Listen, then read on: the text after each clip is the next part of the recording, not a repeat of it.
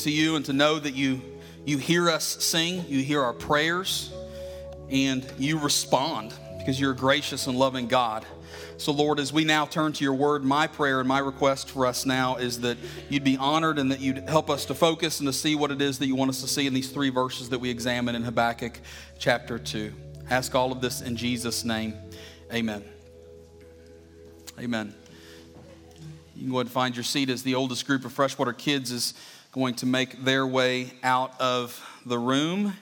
And as you're finding your seat, you can take your copy of God's Word and turning it to Habakkuk chapter 2 as we address the danger of influence. The danger of influence. That's going to be page 786 or maybe 787 by now in a Pew Bible if you've got one of those close to you. Also, if you don't have a sermon outline with you this morning and you want one because you're like me and you like to follow along by taking notes, raise your hand and the amazing and handsome Andy is going to run by and get you a sermon outline so that you can fill in the blanks and feel like you accomplished something today.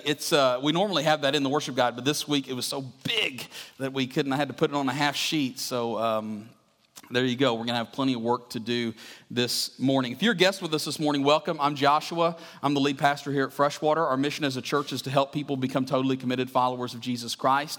So I say every week that if you are new here and I haven't met you yet, I would love to meet you before you leave for the day. And that is a genuine commitment by me. I'd love to get to meet you and hang out with you a little bit and say hi. I always stand at the back door after the service. May 13th. 1931, a baby was born. And I'm sure there were lots of babies born, but this baby was significant in that he was healthy, he was cute like all babies are, and I doubt that the parents anticipated that what this child would grow up to do. He had a rather ordinary and a rather religious upbringing, at least by many accounts. He was a normal kid for the most part, except some people said he was a little strange in that he was obsessed with death. And that he would gather the dead animals that he found in his yard on his family farm, and he would perform funerals for these animals. So that kind of is a little strange, many people would say. But I bet most individuals were proud when he was ordained as a pastor in the Disciples of Christ Church. And he later established what was known as the People's Temple, which started in Indiana and then eventually made its way to California and settled for most of its life in San Francisco. And the People's Temple was a church, but really it was a communist organization led by this man named Jim Jones. And the organization was not liked by most Americans that actually knew what it was. And as more and more pressure was placed on them, Jim Jones eventually led the People's Temple with its over 900 members to relocate to a farm, kind of a commune that was named Jonestown in Guyana, a country along the northern coast of South America. But as they fled the United States, the accusations of abuse and incest and civil rights violations and rape kept popping up within the People's Temple until in 1978, Jim Jones used his influence and his power over the people there in Jonestown to convince them to commit suicide by drinking a generic form of Kool-Aid mixed with cyanide. And over 900 people died as a result of that. By the way, over 300 of them were children. And something that I thought was incredibly significant or at least interesting is that before September 11th, that was the single greatest loss of American civilian life in a deliberate act that this country had ever seen. And events like that get my attention for a couple different reasons. The primary one being that I just think to myself, how could one person have so much power and have so much influence that they are able to convince another group of people not only to kill themselves, but to kill their children? You know, like what level of brainwashing has to exist when you can talk 900 people into doing that? Well, when we think about the power that we have over others, but also that others have over us to influence our behavior, that's an issue that the Bible is not silent on. And that's actually an issue that the Bible talks about and it warns us about. That if we're not careful, other people who are not following God and who are not seeking Him are going to use their power and their influence to pull us away from the gospel and ultimately to do everything that they can to pull us away from Jesus Christ. And actually, the text that we're looking at this morning is dealing with exactly that. It's the danger of influence. Now, here's kind of the context of the scripture that we're looking at this morning. We're in this series that we've been in pretty much since the beginning of February, where we're working our way through the book of Habakkuk. We've called this series, The Righteous Shall Live by Faith. That's taken right out of chapter 2, verse 4. And just to review, Habakkuk is a prophet whom God is using in a mighty way. He's prophesying about 600 years before Jesus would be born, and he's prophesying to the people in the nation of Judah. King Josiah, you'll remember, was a great king that God had used to bring about some incredibly significant spiritual reforms in the country. But when he dies, the nation begins to crumble, doesn't it? Much of the reform that he's brought about is reversed. Holiness becomes absent. Sin is rampant. And Habakkuk is standing up before God. He's asking God, God, how long is it going to be before you correct this problem? How long is it going to be before you make these people obey you?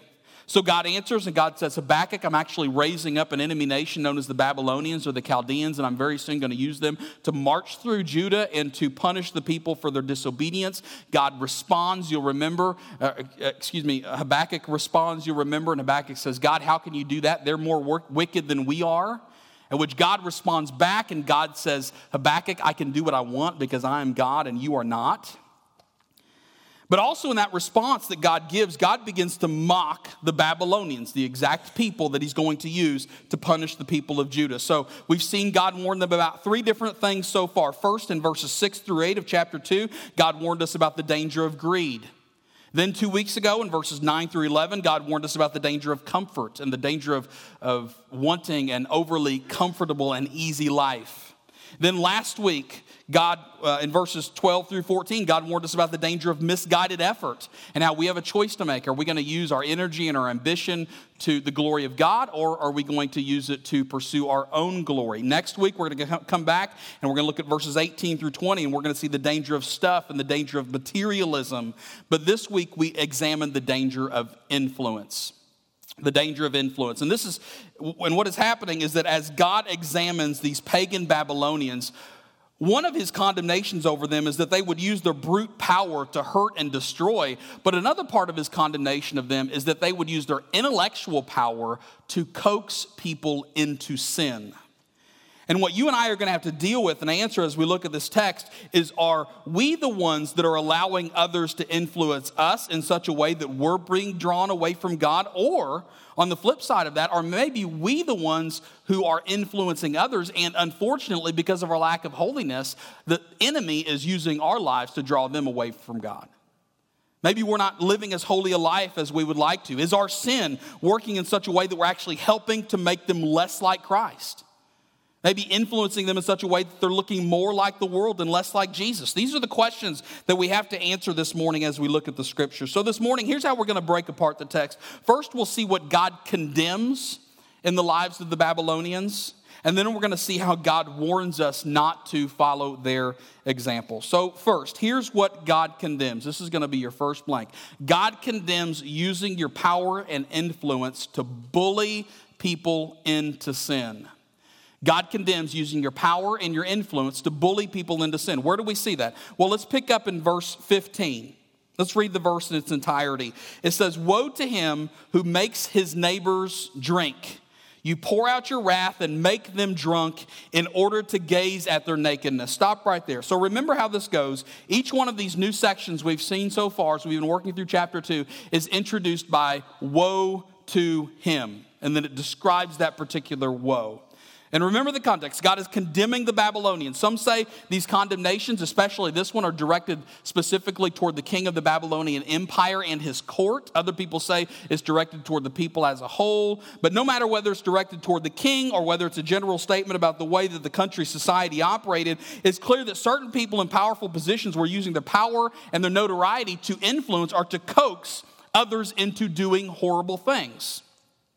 Now, what are the horrible things that God is condemning? Well, specifically in our text, we're talking about the sins of, under letter A, drunkenness, and under letter B, sexual immorality.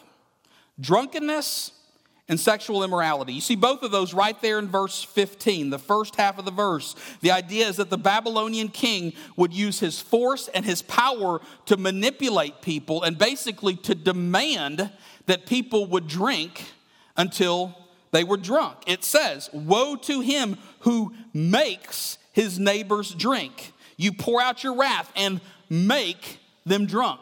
So drunkenness. Then at the end of the verse, it says, he says why he would do this. It says, in order to gaze at their nakedness. Now that phrase, gaze at their nakedness, is kind of a peculiar phrase. It's used in different places in the Old Testament. Seems to mean different things depending on the context. Some people say that it just simply means shaming someone. Some people say it means lusting after someone that is unclothed. Other people say it's referring specifically to some type of a sexual act, possibly even homosexuality. But it's probably that the Babylonian king is demanding that people get drunk so that he'll sleep with them, so that they will sleep with him. Like it's some form of using alcohol to manipulate people into doing things sexually that they wouldn't normally do. But I feel like we need to discuss these two particular sins that are brought up and to bring some clarity to these issues of drunkenness and sexual immorality, since both of these are so incredibly prevalent in our society today. And here's one of the rabbits that we just got to chase today. I really feel like we got to chase this rabbit and take it out. Before we address drunkenness and sexual immorality, let's first describe what exactly sin is.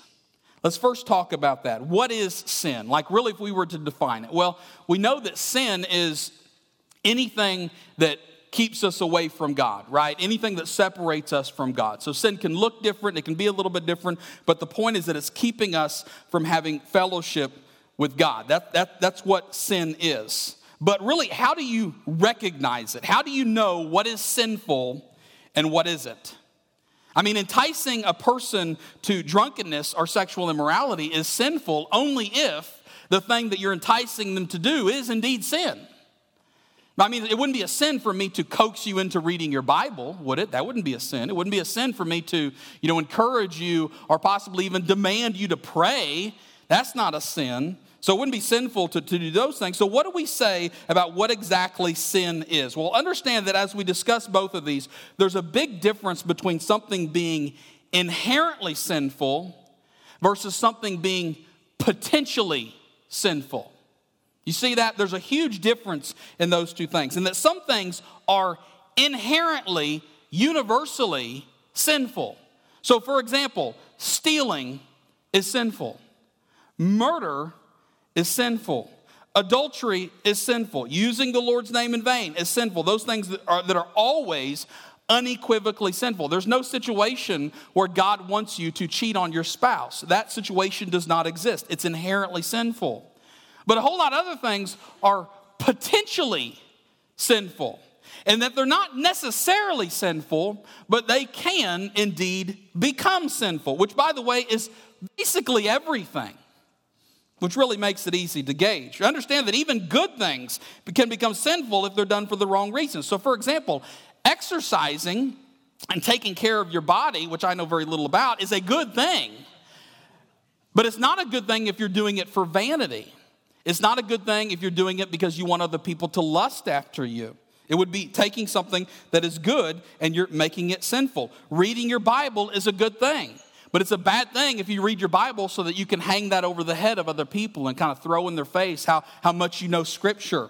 Sharing your faith is a good thing. But sharing your faith just so that you can gain another notch on your belt, that's not a good thing, is it? That's allowing something that is good to become sinful. And most of us would likely agree on the things that are inherently sinful. Most of us would agree that stealing and murdering and adultery and using the Lord's name in vain, that those are inherently wrong. Those have no place in the lives of Christians whatsoever. But it's those things that aren't inherently sinful, but that are potentially sinful. Those are the things that become really divisive for Christians. I mean, denominations have been formed because of disagreements about the things that are potentially sinful. For example, tattoos. There's one. Some Christians, unfortunately, I think, and with good intentions, although I don't agree with them, have concluded that tattoos are inherently sinful. When I think they're potentially sinful, I don't think they're inherently sinful. Like if you're tatted up because you worship your body, or if you're tatted up because, full of vulgar sayings or whatever it might be because you're trying to take people away from God, I think that's an example of it becoming sin. But I don't think it's inherently sinful. I personally think you can get a tattoo to the glory of God. That's my personal opinion. You don't have to agree with that. You can disagree with me. That's okay. Tobacco use, I think, is an example of something that is potentially sinful in that if it masters you and it controls you, then it becomes sin to you. And that's a good reason to avoid it. Some people claim that sugar, for the same reasons, is not sinful, but it becomes sinful for you when you're addicted to it, when you have to have your morning soda. Because if you don't, you're going to have a headache. Some people say the same thing about coffee and caffeine. When they master us and we have to have them, they leap from not sinful, to controlling us. Food. Eating is not sinful. Eating is actually, it has to happen. It's necessary. But it may very well be sin for us to go to Golden Corral and eat 50,000 calories at one meal. That's probably not God's purpose for the life of Joshua Hartley. It's probably not what God wants for me. Well, going back to Habakkuk chapter 2, verse 15, both of these things that God is telling Habakkuk about, specifically drunkenness, referring to alcohol, and sexual immorality, of course, referring to sex, both of them are things that I think are potentially sinful, but they're not inherently sinful. What do I mean by that? Well, drunkenness. Here's what the Bible doesn't have. You're not ever going to find anywhere in the Bible that outrightly condemns alcohol use. That verse just isn't in there. It's not there. Now, we could say that it might not be wise to drink. It's certainly a sin for you to consume alcohol around a Christian who has self-control issues with alcohol. And if you're a minor, by the way, it's a sin for any of us to break the law. We're supposed to obey the law. So if you're a minor, it's absolutely a sin for you to drink alcohol. I mean, we get all of that, but the Bible doesn't have any direct statements that condemn alcohol use. But you know what the Bible does do? Time and time and time again, it condemns drunkenness. Like 1,000 times. It's all over the place. God does not want your mind to be in a place where you're unable to control yourself. God doesn't want you to wake up and sober up and then regret something you did the night before or something you said, right? He wants you to be filled with the Holy Spirit rather than spirits, like liquor store spirits, right? Sexual immorality, the other one that he mentions. On the other hand, it's taking something that is inherently good, which is sex, and you're distorting it, and you're using it in a way that is not glorifying to God. And that, in principle, includes a whole bunch of different things. That not only includes the things that get the most attention in Christian circles, like homosexuality and adultery, but it includes things like pornography. It includes looking at another person, lusting after them. It includes denying sex to your spouse. It includes mommy porn, like 50 Shades of Grey. It includes sex outside of marriage. It includes bestiality. It includes sexting someone you're not married to. It includes a lot of things, but all of them are taking something that is good, namely sex, that God created and gave to mankind for both pleasure and procreation, and you're distorting God's design. That's what he's going after. And I think that's what the point is that God is making about the Babylonians. They were good at taking things that aren't necessarily horrible. They're not necessarily sinful at all. And they're good at encouraging you to engage in such a way. Take that thing to a level in which it becomes sin and it masters you. It distorts God's original design. Now, here's the question. What does this look like in real life? Now that we've got all of that out of the way, I want you to realize 3 things before we move on. 3 things. Here they are, and I'll go through them fairly quickly. First, under letter A, realize that it really is possible for us, to cause another person to sin. Do you realize that? It really is possible for you to cause another person to sin. Now, before we get all up in arms about that and we say, oh no, preacher, I don't cause anybody to sin. I've never done anything like that. There are a couple of things I want to lay out on the table. First, individuals are responsible for their own sin. Understand that. Like, you are responsible for your own sin. You don't get the scapegoat. You don't get to do the cop out and say, well, I got it from my parents, I got it from this friend, whatever. That's not how the Bible works at all. Individuals are responsible for their own sin. But second, your life has a direct impact on the people around you. I mean, a direct impact. Otherwise, why would Jesus say in Luke 17 and Matthew 18 that it would be better for an individual to be drowned in a river with a millstone tied around their neck than for them to cause a child to sin? Why would Jesus say that?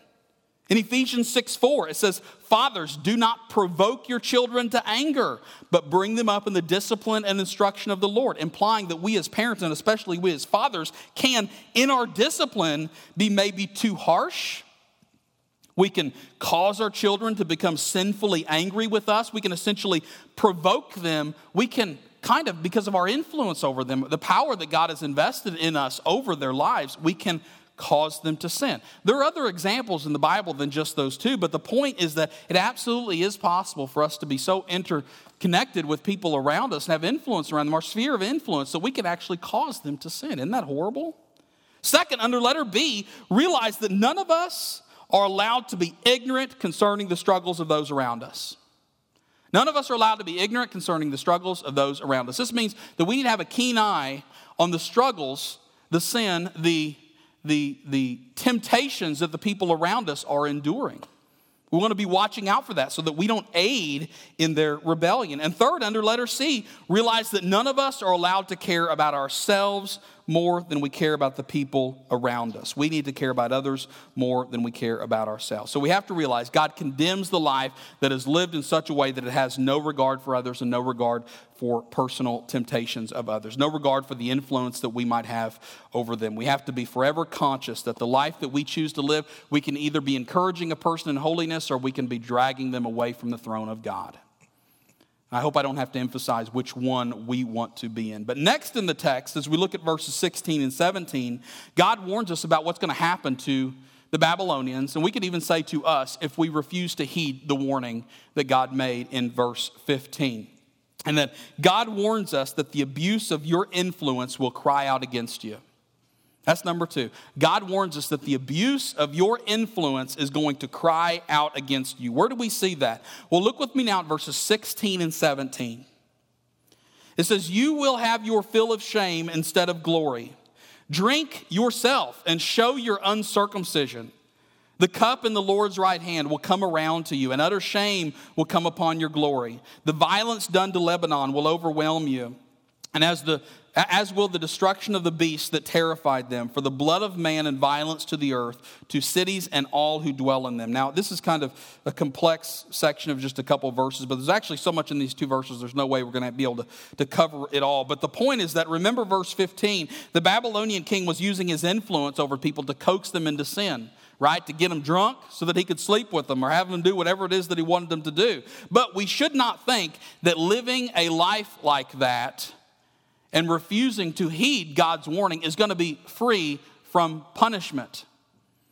Don't assume that that's the way that it works. We should never assume that. Actually, that's the point of verses 16 and 17. Your sin is crying out against you. Isn't that an interesting picture?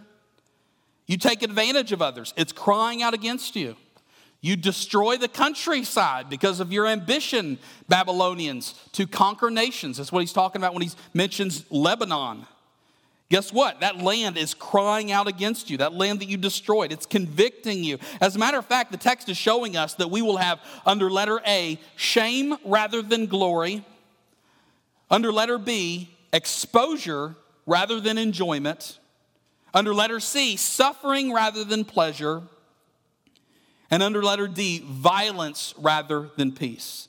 So shame, exposure, suffering, and violence. And you can examine all of those through that scripture later today as you're sitting at home hanging out. But the idea is this. We think that by getting other people to sin with us, we think that that's going to provide joy or satisfaction. We think, man, if we can just coax them into living the same life that we are living when we're in rebellion against God, we think it's going to dull the knife of conviction. But in reality, we are bringing more pain and more suffering into our lives. Pain and suffering that we may not have had originally. I mean, think about it this way. Everybody's heard the phrase, misery loves company, right? We've probably all heard that. Do you know that phrase it's estimated to be over 2,400 years old? That's 400 years before Jesus. There was a Greek playwright. I can't pronounce the dude's name, but he had a play where he actually mentioned a phrase that's very similar to that one. Who knows where he got it before that? You know, who knows where he got it before him? But the point of that phrase is that some people, it just seems like if their life is miserable, they want everybody around them to be miserable as well.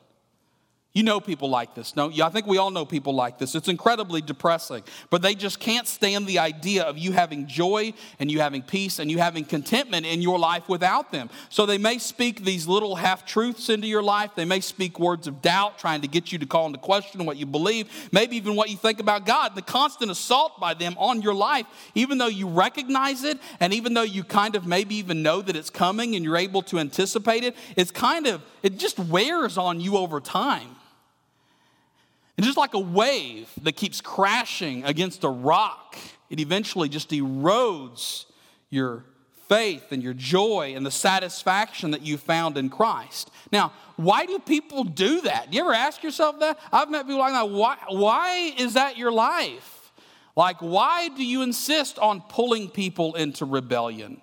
Why do you insist on living like that? Well, think about this. For you, Christian, your joy and your satisfaction and your peace and your faithfulness act to convict the life and the heart of people who don't have what you have.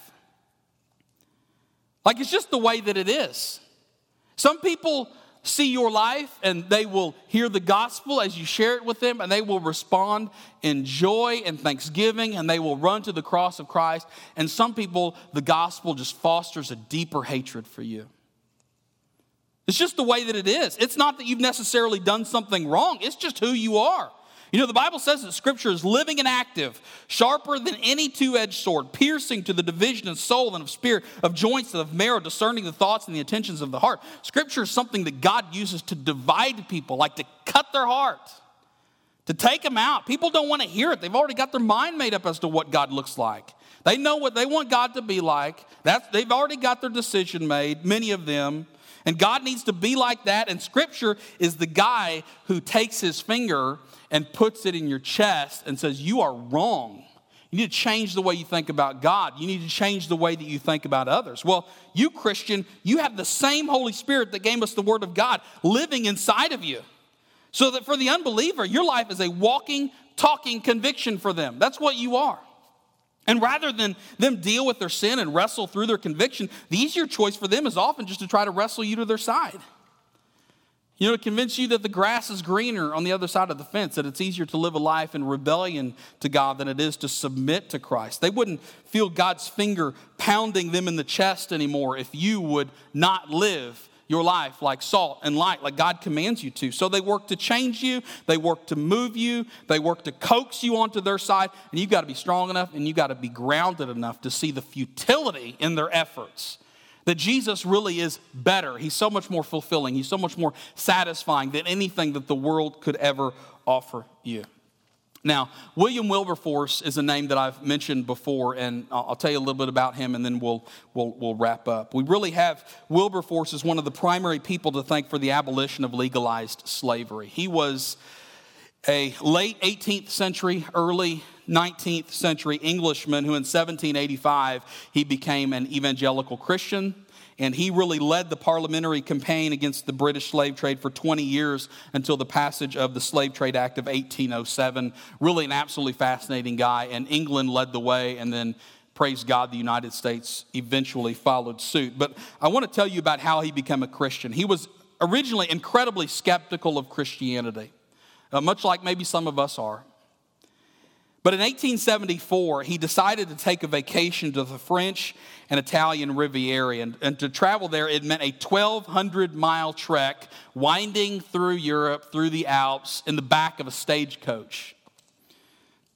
So he, of course, didn't want to do that. He had wanted somebody to go with him. He had a couple friends that he had invited, but they couldn't attend. He didn't want to go by himself because that long of a trip in the back of a carriage by yourself was enough to make an individual go insane. And by God's providence, he came in contact with an old childhood friend named Isaac Milner.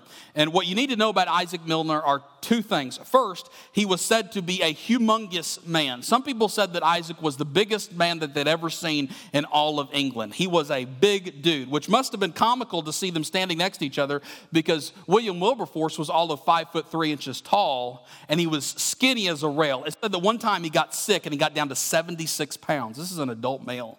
So this guy was really, really skinny. But also Milner was a genius.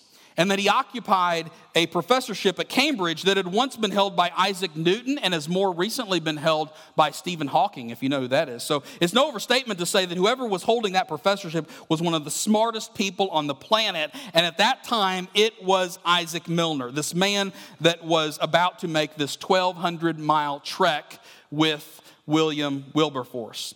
Well, they talked about God, they talked about faith, creation, repentance, justification, the fall, redemption, and they talked about Jesus and forgiveness. And Wilberforce was incredibly impressed with the intelligence of Milner regarding theology. He had always assumed that in order to be a Christian, you kind of had to sacrifice your intelligence, like all Christians were dumb and stupid. And he realized when he talked to Milner that no, you don't have to be an idiot to be a Christian. You can actually be incredibly intelligent and still follow Christ. Believe in God, believe in the resurrection. And by the end of the trip, I want to read to you what had happened by the end of that 1,200-mile trip. This is how one biographer described it.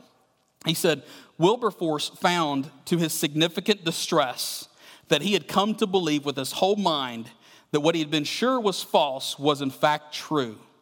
The God of the Bible existed, Jesus existed in history and was the promised Messiah, and the scriptures were not silly old myths, but truth itself. For someone of his social standing and prestige, he was in a curious and uncomfortable position what to do about it. Well, look, I want you to remember that every William Wilberforce and every other person like him that has ever existed, every Billy Graham, every Beth Moore, every David Platt, every Francis Chan, they all had someone before them that when given the gospel decided that rather than being an individual that allows the world to throw its influence on you and make you look and act and talk like them, you are going to be the individual that God used the gospel to influence the world with. And that's what I want for every single one of us. That's what I want for me, for my children, for my wife. I want us to be individuals who, as the world is constantly heaping up things on top of us, trying to pull us away from God, pull us away from the gospel, we would be the individuals that respond in grace and love and work to influence the world for the good of God. Now, before we can do that, we need to be people who have come to the same conclusion about sin and the same conclusion about God, about Jesus, about the resurrection that William Wilberforce came to on that trip on vacation in France. And that's my invitation to every single one of us every Sunday morning. We believe that sin has, just like I said earlier, it has separated us from God, hasn't it? That as God looks down at us and without Jesus, he sees no good reason to save us. There's nothing that we have to offer him. We can't buy our salvation. We can't purchase it with good works. We can't work our way out of the debt that we have to him. So God has done what? He has sent his perfect and only Son to live and to die and to rise from the grave. So that if you, every single one of you, will repent and believe, you can be reconciled to God. Jesus took your place on the cross. He paid for your penalty of sin so that when you repent and believe, when you follow him, guess what God does? God can now look down at you as justified in his eyes, as being completely forgiven. He no longer sees your past sin. He no longer sees those universal sins that you've taken part of, even those personal sins that you've taken part of. No longer sees you as an adulterer, a fornicator, a thief. He no longer sees you as one who blasphemes God. He sees you as having the perfection and the righteousness of Jesus Christ. This is the blessing of what it means to follow Christ. And this is the invitation for every single one of you. All of you who haven't yet done that, this is my call for you to do that right now. Now, there are three ways that you can respond if that strikes a chord in your heart. The first way is with your worship guide. On the inside of your worship guide, there's what we call a connect card. You can grab that connect card, hit that bubble at the top that says, I've chosen to follow Jesus.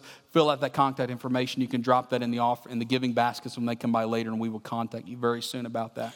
The second way is on your way out. I stand at the back door. You can reach out and grab my hand and say, Josh, I've chosen to follow Jesus. I want to hear more about what this looks like, and I'd be happy to talk with you about that. And the third way is actually during our next song, as we, in just a second, stand and sing together. We are going to sing, but we're going to respond in a couple different ways. And one of those ways is that I stand at the connect table in the foyer. So if you want to come back and I can pray for you about something, if you want to hear more about what it looks like to follow Jesus, if you know that you need to be baptized, you want to follow in believers' baptism, just come back and talk to me. Just step out in that aisle and walk back and talk to me during that last song. And this is also the time in the service when we give you an opportunity to worship the Lord through giving. Here at Freshwater, there are 4 ways that you can give. The first being the giving baskets, which are going to come by at the beginning of this last song that we sing.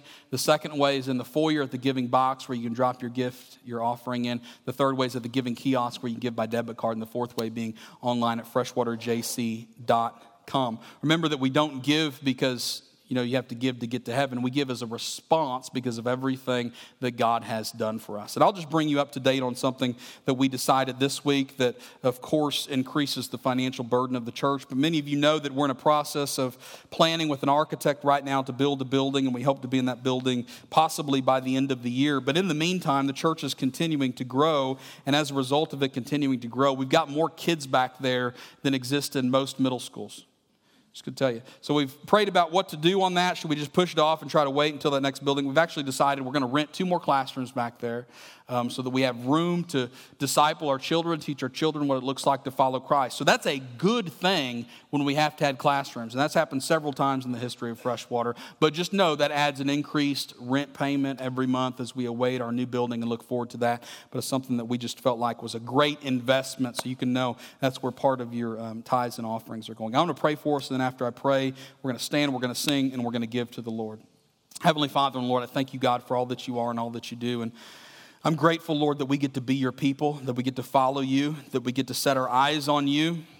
I'm thankful, Lord, that you are better than anything that the world has to offer, that when we have people in our life that are set on influencing us and pulling us away from the gospel and turning us away from you, I'm thankful that the Holy Spirit lives in us to urge in us and to work in us and just to help ground us in the faith. So, Lord, thank you for that. And then I also pray, Lord, that we would not allow our lives to be a hindrance to those around us, Lord, that our life would be nothing less than a proclamation of your goodness, how great you are, that we don't pursue the same things that the world pursues, that we don't find satisfaction in temporal things, but that we find satisfaction in the fact that we get to be with you for all of eternity.